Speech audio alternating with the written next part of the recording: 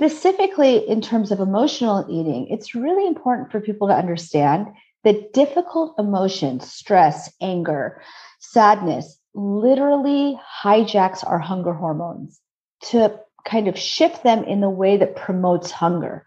And I think it's important to say that because when you understand, like, wow, my body is literally doing this, then you can meet yourself in a place or from a place of self-compassion and address what that physiologically is doing to you.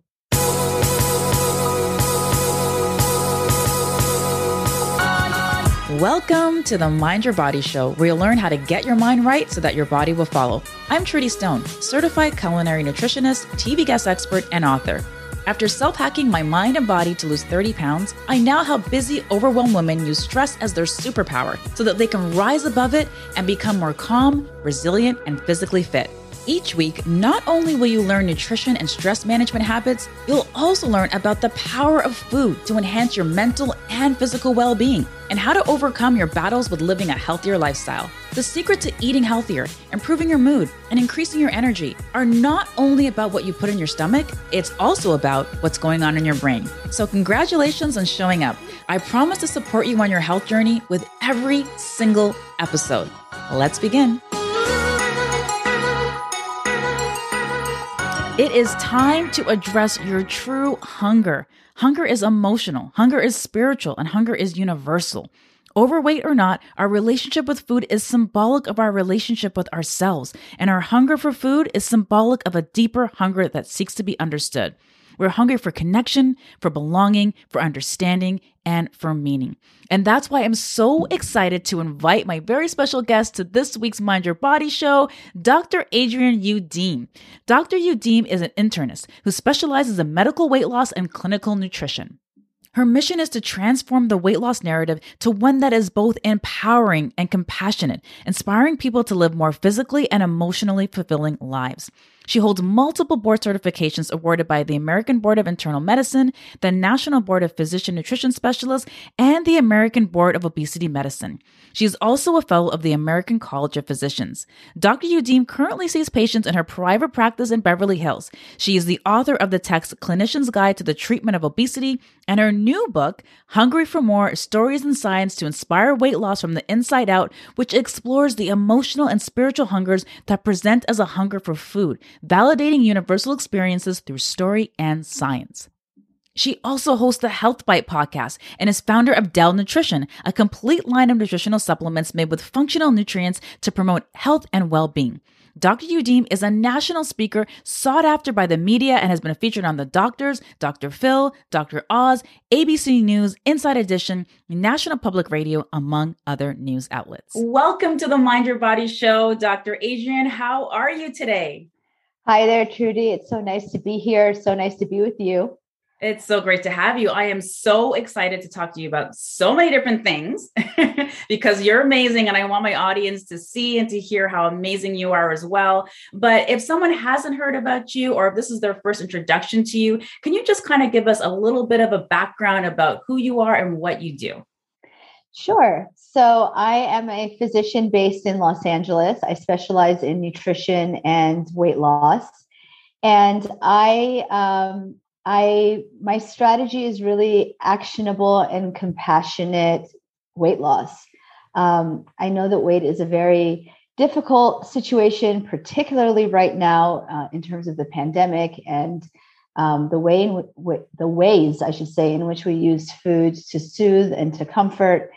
And so I really try and find that balance between speaking about the health and kind of the practical strategies and the practical implications while really holding close the emotional, spiritual piece of hunger, which is so interconnected, right? Mm-hmm. Oh, I love that. So let's talk a little bit about emotional eating. What is emotional eating and why do we happen to do it at some level? It's interesting because we have so many misperceptions about emotional eating, and we have so much bias around it and shame. Mm-hmm. And the reality is that emotional eating is literally hardwired in our neurobiology. So if you think about it, from the very beginning, when we are birthed, there is a hormone called oxytocin, right? And oxytocin is the hormone that propels us out of the uterus. It allows us to be born. It is also the hormone that primes the mother's body for food. So it allows the mom to make breast milk in response to the baby and to the baby's cries. It's also the very same hormone that facilitates that and fosters that love and interconnection between mother and baby. And we even release oxytocin when we pet our puppies, and so do our dogs. So even from that very, very beginning, you can see how like food and emotion, food and love are so interconnected in our biology. Of course, it's a huge part of our culture, our upbringing, our family relations. And then I think specifically in terms of emotional eating, it's really important for people to understand that difficult emotions, stress, anger, sadness, literally hijacks our hunger hormones to kind of shift them in the way that promotes hunger. And I think it's important to say that because when you understand, like, wow, my body is literally doing this, then you can meet yourself in a place or from a place of self-compassion and address what that physiologically is doing to you.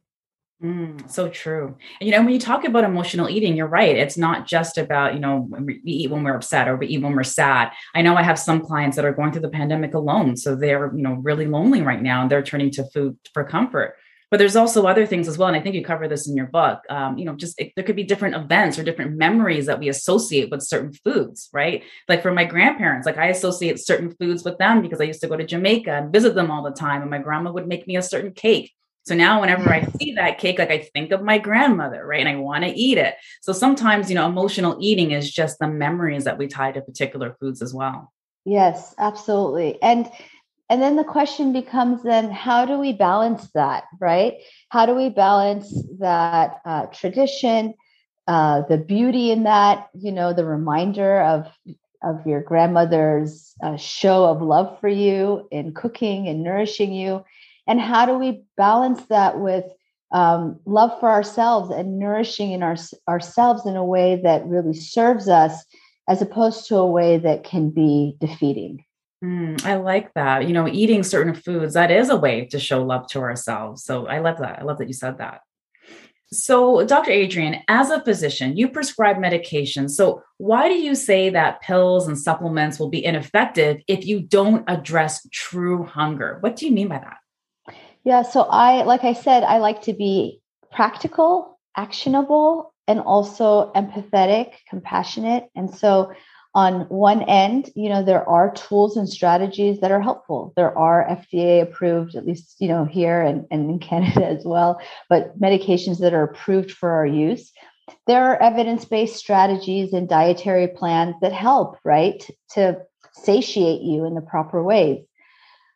But at the end of the day, our hunger is so much more than just appetite, right? If it were just a matter of that hunger signal, that physiologic need for food turning on and off, then this would be much easier to address. But it isn't. It is so tied in emotion. And the way that I describe it in the book, Hungry for More, is the way that it's kind of demonstrated itself in my practice, which is in every single case, we identify an underlying hunger. So if you're eating for a reason other than food, right? Or I'm sorry, physiologic hunger, what is it that you're truly hungry for? What is it that you're longing? What are you searching for? And you used the word invitation before we started speaking formally. And that's exactly it. Because if we can use it as an invitation to identify what our needs really are, then it can be very powerful. And I'll give you an example. So the first chapter in the book is Hungry for Perfection. And the reason why I put that first is because hello, we're like all plagued by it on some level, right? Absolutely. Absolutely. And you don't have to be a perfectionist or a professional to have features of perfectionism, which is, setting yourself up to meet unattainable goals. So by definition, perfection is a goal that doesn't exist, that we cannot reach. And so if you're setting yourself up for an unattainable goal, then you're setting yourself up for failure. And so understanding that, whether you're talking about weight loss or a relationship or getting a degree or parenting, right? Whatever you're talking about, if you can hold yourself with self-compassion in those moments that you're imperfect, as opposed to just striving for perfection, then you're much more likely to get up in those moments, dust yourself off, and get back in the game. As opposed to if you continue to badger yourself, right? Like, why did I do that? And I shouldn't have, and I could have, and all those things, you in fact sabotage. And the studies show this, that people who catastrophize things, right? Like really make setbacks so personal and so big in their own minds, they are less able to get back in there. Whereas if you can minimize it, dismiss it to some degree, then you're much more likely to, stay the course. Mm-hmm. Oh, I love what you said there. There's just so much that I want to unpack. Recently, I did a TV segment here in Canada, and I was talking about, healthy habits for the new year. And I think at the start of the new year, we have the best of intentions and we want to do all the things, and we're going to have the green smoothie every day. We're going to have the salad every day. And we make all these changes at once. And we have all these goals that are unattainable. Like you didn't eat salads, even once a week before, but now you want to eat it 5 days a week. And that's great that you have that goal, but I think it's important that we break those things down into even micro goals and to just, do those things step by step. And I think a lot of people overlook that as well. So I'm glad that you talked about that. Yeah, small changes done consistently are impactful. Mm-hmm. And we forget that. We like the sexy big stuff. We don't give as much respect to the small changes and how that can really affect us. But it's true, the small steps are what are impactful. And the science also shows that, the data shows that when you try and engage in too much at once, that you are setting yourself up for failure. Besides the fact that, let's face it, you don't need to eat a salad, every meal, every day in order to be effective, right? Like who said that was the way? Right. Yeah, I agree 110%. And, with me, I lost 30 pounds like 8 years ago now. And where I started was my coffee, because I knew I was dumping like 6 packs of sugar into my coffee each and every day. And I was like, okay, I'm not going to add anything else until I get this part down. Once I get this part down and I minimize the amount of sugar in my coffee, then I'll add on the next thing and then the next thing. And really that's how I started, because those small wins are so important, because that's what gives us momentum. Because sometimes we always say to ourselves, we ask ourselves, how can I get motivated to make these changes or eat healthier? When really it's those small wins that give us that momentum and help to propel us to move forward. Right. I mean, if we don't acknowledge our wins, then, how are we going to persevere? I always think about it as, I have 3 children. Like think about little kids, right? How do you get them to keep doing the same things over and over again? How do you get them to do the good things? It's by encouraging them, celebrating those wins. And at the end of the day, our psyches are the psyche of small children. We have to nourish that aspect of ourselves and pat ourselves on the shoulder when appropriate, so that we can foster and cultivate those behaviors. Mm-hmm. The other thing I want to say is, in response to your sugar packets, right? We always see these things in terms of weight, right? Mm-hmm. But I wonder if you, and I imagine you did this, when we slow down enough to say, I wonder what happens in the morning when I drink a big cup of coffee on an empty stomach, or maybe we pair it with something that we got from the coffee shop that's also full of sugar. And then we add all these packets of sugar to that. What happens? So of course, in that moment, we're like energized, jolted, dopamine is skyrocketing, we feel good. But then what happens 30, 60, 90 minutes later, right? We crash, we're lethargic, we're irritable. And that's physiologic too. Sugar levels go up, insulin levels go up, and then they both plummet. And that plummeting of blood sugar is what prompts that irritability that people, if we notice, we experience when we consume foods like that on the regular. So the other piece is aligning with that feeling, right? Not so much the numbers on the scale, because I bet you got rid of the sugar packets, you jumped on the scale the second day or the third day, and you didn't lose any weight, and you, right? That's what we do. And it's right. And it's not going to happen so quickly, but you can align with, well, how did I feel? How did I feel today? How did my body respond to eliminating that trigger for my diet? And then when you align with that feeling, that wanting to be well, the weight just comes. And I know that from experience with my patients, but of course I know that from personal experience too. 3 kids gaining 30 pounds 3 times and then having to lose it, not to mention, childhood stuff, right? We all have it. So I think even on a personal level, I've very much experienced that. Yeah. And Dr. Adrienne, what you said there is so important, because you're right. That is exactly what I realized when I was, cutting back the sugar in my coffee. And I realized that I wanted to eat how I wanted to feel, because I was so busy at that time of my life. I was planning my wedding and doing so many different things. And I kept turning to these processed foods and junk foods. And these foods didn't have life. So how could I expect those foods to give me life and give me the energy that I needed to be able to keep up with my demanding schedule and all of those things? So I decided I was going to eat how I wanted to feel. Like I wanted more energy. So I was going to eat the foods that supported that. And when I did make those changes, yes, the weight came off, but what surprised me even more was how my focus improved, how my memory improved, how my mood improved, just my energy levels. And I was like, wow, I'm like, it's not just about weight loss. It's really about how you feel, right? So it's so important. Yeah. Yeah, absolutely. And actually the kind of line of conversation that I always have is, what's good for your weight is good for your mood, is good for your productivity, is good for cognitive health. Actually, this trilogy that you're describing are very 3 things that I wrote in a Medium article that I published yesterday. Those 3 things: mood, productivity, and cognitive health. Right. So yeah, stick to the things that you truly value. I think it's also important, Trudy, to mention like what happens when people, or when we, I'm a self-proclaimed lover of sour, gummy, everything. Like I'm obsessed.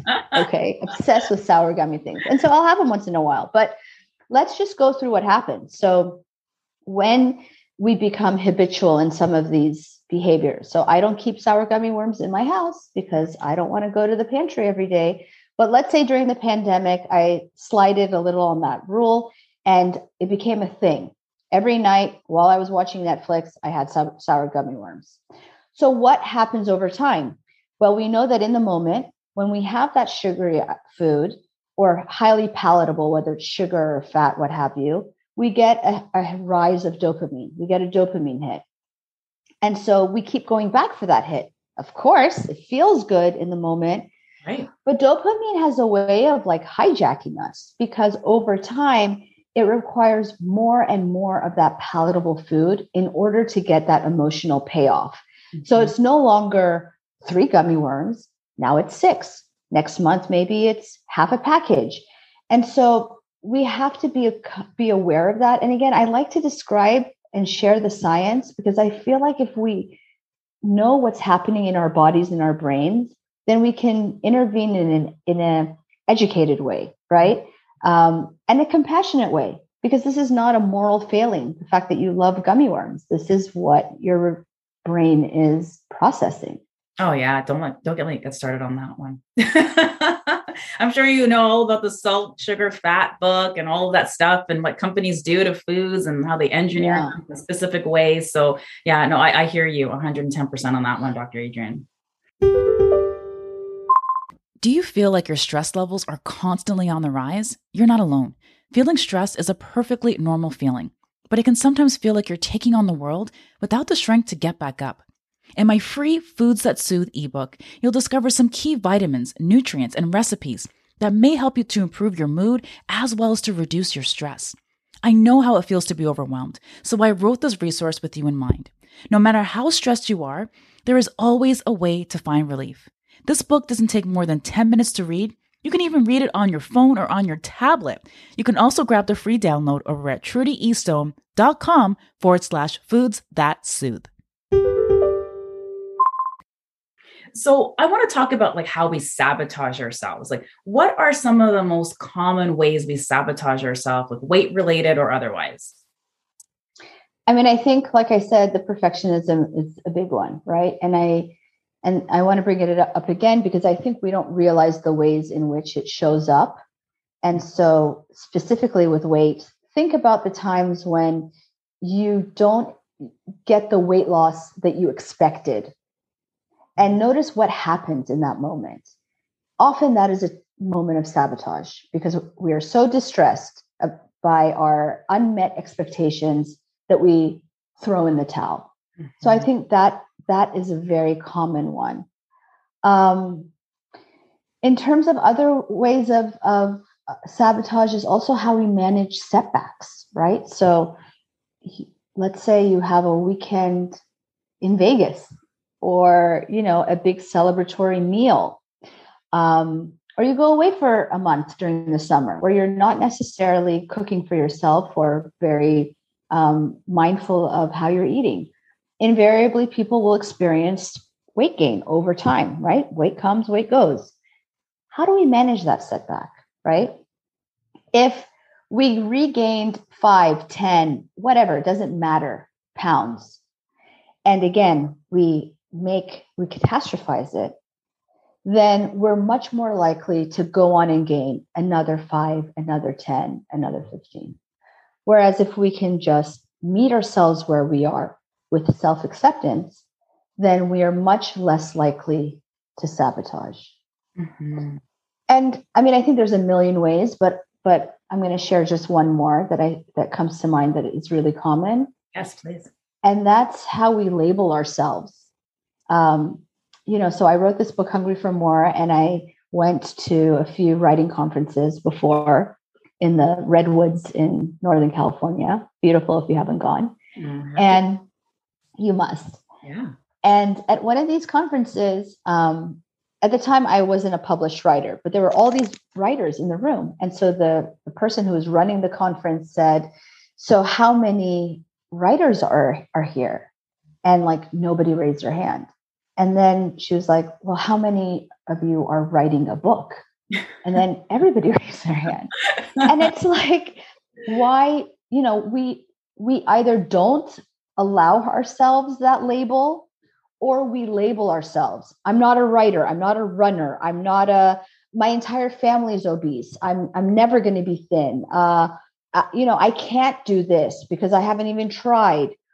These labels are self-limiting beliefs that keep us in a box. And I describe in Hungry for More a personal story of running in our, in physical education, in PE, in high school, and how it was atrocious. It would take me 14 minutes, 16 minutes to run a mile. I mean, it was pathetic. Me too. So much so, yeah, so you can relate. Trauma from that too, Dr. Adrienne. So much so that the coach finally was like, you know what, girl? Like, why don't you just grade papers? Because that's how bad it was. And then 20 years later, for many reasons that I describe in story form, I end up running the LA Marathon. Oh, how? How does somebody who can't even run a mile in 16 minutes make it through a marathon? And it's really just permission, right? I dared to imagine that I was a runner, and therefore I was. Mm-hmm. But if we keep ourselves in that box of like, oh, I'm this, that, and the other, and never dare to imagine anything different, then that is the biggest form of sabotage that I can think of. You're so right about that. We have to be so careful of the things that we say to ourselves because, a thought will lead to a certain feeling that we have, and then a feeling will lead to an action or in some cases, even inaction. So it's so important what we tell ourselves. Like, even if we say, like, let's say we plan to work out the next day and then we don't work out, we're like, oh, we say to ourselves, I'm such a lazy person. Like, if you say stuff to yourself, then that's what you're going to bring forth into your life. Right. So we have to be so careful about those words that we say to ourselves because our body is listening. Yes. And we all do it. I think is also an important point. People, when we talk about this, people will say things like, well, when does it stop? And the truth is it never stops. It's just a practice of becoming aware of those moments and trying to gently nudge ourselves otherwise. Mm-hmm, mm-hmm. So, Dr. Adrienne, what's one of the most important things that you've learned in your life that you would say? It could be anything. Wowzers. I know that's a big one. It's a big one. I mean, I would say to like trust my gut. I think there's a lot of times when things don't feel right and we try and like shove a square peg into a round hole, or something feels right. We have this idea of wanting to do something. Like for me, it was, leaving a very kind of illustrious job, not profession, because I'm still in the work, but position, let's say, a big title at a very illustrious institution, and being afraid, even though I knew in my gut it was the right thing to do. So it took me years to do it, which is okay. Sometimes it takes years for us to come to ourselves. But I think the point is that we shouldn't be afraid to trust that intuition, because it's there for a reason. And so that, I think, is a powerful lesson that I have learned. Oh, so true. And I'm sure that you inspire so many women just by saying that, because I'm sure there's a lot of people right now, especially with this pandemic and, this hybrid working style, that are maybe even thinking about leaving their jobs right now. So you might have just inspired somebody to go with their gut and to take the leap. Permission to pivot, right? Right. Permission to pivot. So, Dr. Adrienne, you've mentioned that you've, lost weight and kind of gained it back throughout the years, like most women do, even including myself. What are some of the best resources that have helped you along the way? In terms of strategies for weight loss or weight maintenance, or? Both. So, again, I think it's a combination of mindset, right, which is a lot of what we've talked about, and also practical strategies. I would say that in terms of practical strategies, exercise is something that I don't equate with weight loss. It actually doesn't help people lose weight, really. It's really more of weight maintenance. When you look at this clinical studies, it helps with maintenance more than weight loss. But I think exercise is more of a spiritual outlet. It enables you to get out of your head, out of those thoughts, and into your body. It allows us to deal with difficult emotions, ruminations, anxiety. The data is very clear that it helps with all of those things. So exercise is an outlet for me that, again, it may not in terms of calorie burnage necessarily equate to weight loss, but it does through the back door, because when I soothe through movement, then I'm less likely to soothe through food. I also think that honoring our hunger is important. So on one hand, we don't want to eat past our hunger, but we also want to address our hunger. And so sometimes when people want to lose weight, they think the strategy should be starvation, which dysregulates our hunger. And if anything, makes us eat more, because now we're behind the 8 ball, right? Like, how many times have you left the house without grabbing something and gone the whole day without eating? What happens to us that night? We're insatiable, right? Right. And so in order to do that, in order to honor our hunger and also to move our bodies, then we have to make that part of our lives a priority. I think we all know that getting a degree takes time, right? We need to put time aside to like study for the test. We all know that cultivating a relationship with our partners takes time. Like we'll put time out to do date night or, talk to each other. Right. Right. But for some reason, we've forgotten that taking care of ourselves takes time, right? We want everything to be expedient. We want food to be ready-made. We want, and I'm all for convenience. I mean, I even created protein bars to help people with nutrition on the go, but it's not all or nothing, right? At the end of the day, we need to take time to care for ourselves or we won't be well. And so that's also a mindset, but it's also a practical strategy, because if you put that time aside for yourself, then you're much more likely to sustain those behaviors that are aligned with your goals. Oh, so true. So Dr. Adrienne, you have a book out and it's called Hungry for More. So can you tell us a little bit more about the book and what inspired you to write it? Yes. I mean, I love this book. Can I just say that I love it? And the reason is that it's a collection of stories that was inspired by my patients. And so when, sitting in this position where people talk to you, you're in this privileged position of hearing people's stories. And I imagine you get the same experience. You're able to kind of see that line that connects us all, the universality of it all. And knowing that we're all the same, we have the same fears, the same struggles, the same longing, the same joy, the same desire. And I really benefited from that knowing.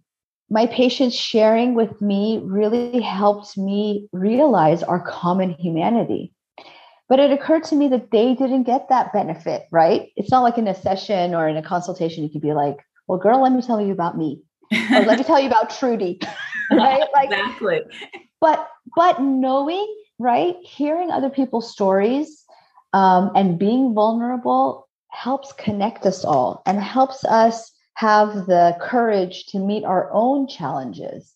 And so this book was really like a love letter to my patients and to people out there who are struggling with a hunger, which we all are. And to say that we're all the same, whether you're, the president of the United States or Canada, or you're Madonna, my personal idol as a child, or, a doctor, a lawyer, or whatever. We are all the same. And I describe ways and I describe the science behind it to validate people in not being ashamed of their hunger. I love that. And it is a beautiful book. I had a hard time putting it down when I was reading it yesterday. So please make sure everybody to grab Dr. Adrienne's book. There will be a link in the show notes for you guys to check that out. So Dr. Adrienne, the last couple of years, I mean, I don't have to say this, have been really, really challenging. And a lot of people have experienced some sort of upheaval. So what's the biggest surprise that you've had in the last couple of years during the pandemic, and why? I will say a big challenge, maybe. A challenge for me has been, continues to be, juggling all of the pieces, the shift in our routines and the shift in our flow, our workflow, our life flow was really challenging in terms of how do you manage the kids? How do you manage the work? How do you manage the dishes? How do you, So that was very much a challenge. I think what was also a challenge was giving myself permission to feel distress, because I think if you're in a privileged position where nobody close to you has died, for example, and I know a lot of people out there are not in that position, or you haven't suffered major financial, catastrophe, you feel like you have no reason to complain or you have no reason to be upset. And I think we all have our reasons, and the level of challenge does not dismiss, one person versus another. We all have our challenges in our own ways. And that was a shift in thinking. Mhm. Um, yeah. And I Yeah. think one that a lot of people I grapple with. Yeah. And I would agree with that too. Like I experienced those same sort of emotions as well, like emotions of being distressed and even just a lot of things that was going on. You know, but I think that the biggest thing that I learned was that I run my own practice, so I could take a step back if I wanted to. And that's exactly what I did. Things got really, really busy, and busy is good. I shouldn't complain. Like busy is good. It's great to have all the clients and do all of the things. But I found myself just feeling or approaching burnout, and I didn't want to get to burnout. So I decided to take a step back for a couple of months for my practice, just to make sure that I was healing myself so that I could be in a position to serve. And I'm so glad that I did that. And I learned so many things about myself in that process as well, in terms of, setting up certain systems in place in my business so things could run without me when I wasn't, available. Just even simple things like that. And I've actually implemented some things now where I actually have hard time built into my calendar to take time out for myself, to take care of myself. And I never did that before. I would just keep pushing and pushing and pushing through. So I think sometimes if we just stop and listen to what it is that we need, we'll be really surprised at what comes up for us. And I know that I wasn't stopping to do that. So I hope that helps somebody out there as well. Yeah, I think that's a great point. It goes back to giving yourself permission, Yeah. right? Yeah. And you can even do that compassionate act in a very practical way by, you can see I have my calendar myself right here in front of me, but, scheduling it in. And sometimes that's what you have to do. You have to literally schedule it in so that you force yourself to take that time. Really? But then hopefully when you do, you realize the benefits. Oh, so true. So, Dr. Adrienne, I have a question that I ask all my guests, and that is, what is your favorite way to take care of your mind and your body? I love that. So I am a huge fan of journaling. If it were up to me, it would be me, my journal, my puppy, and my bed, like Oh, 24/7. Love it. that.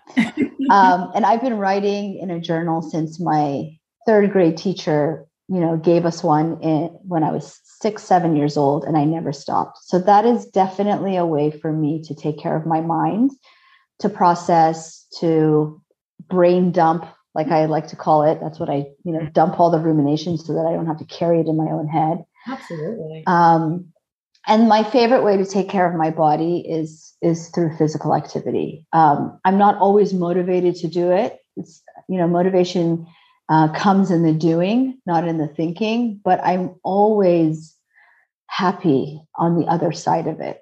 Yes. And so I make a point to do it, as regularly, daily as possible, just as a way of self-care.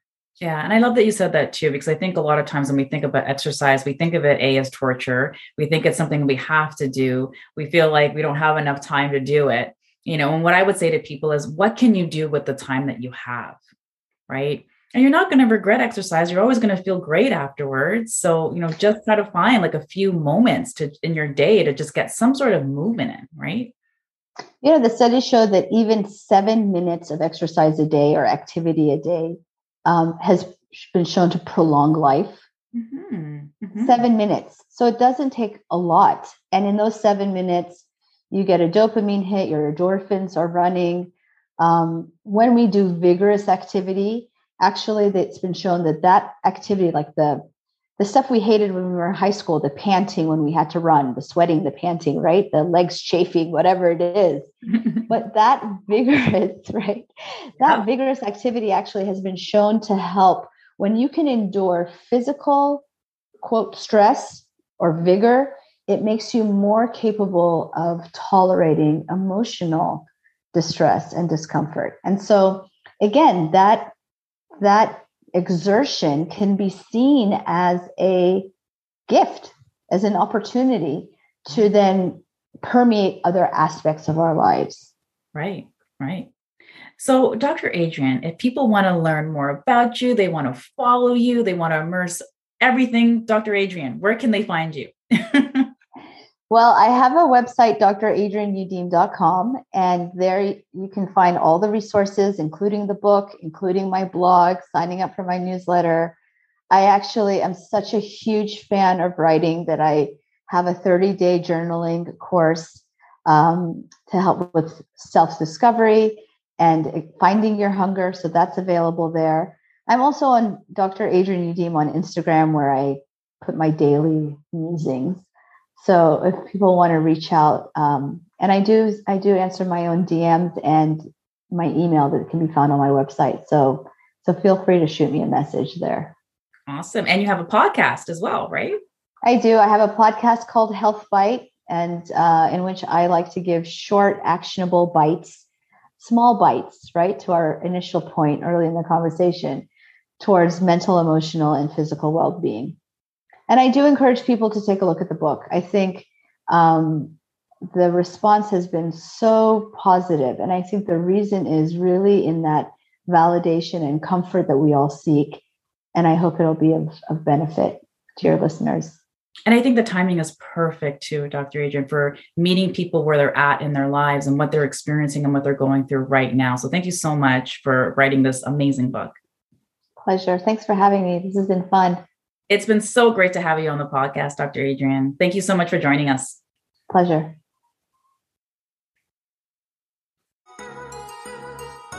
Thanks for listening to this episode of the Mind Your Body Show. I hope that you learned something new to help you transform your life and your body. For more after the show, make sure to head over to trudyestone.com. That's where you'll find all of the show notes.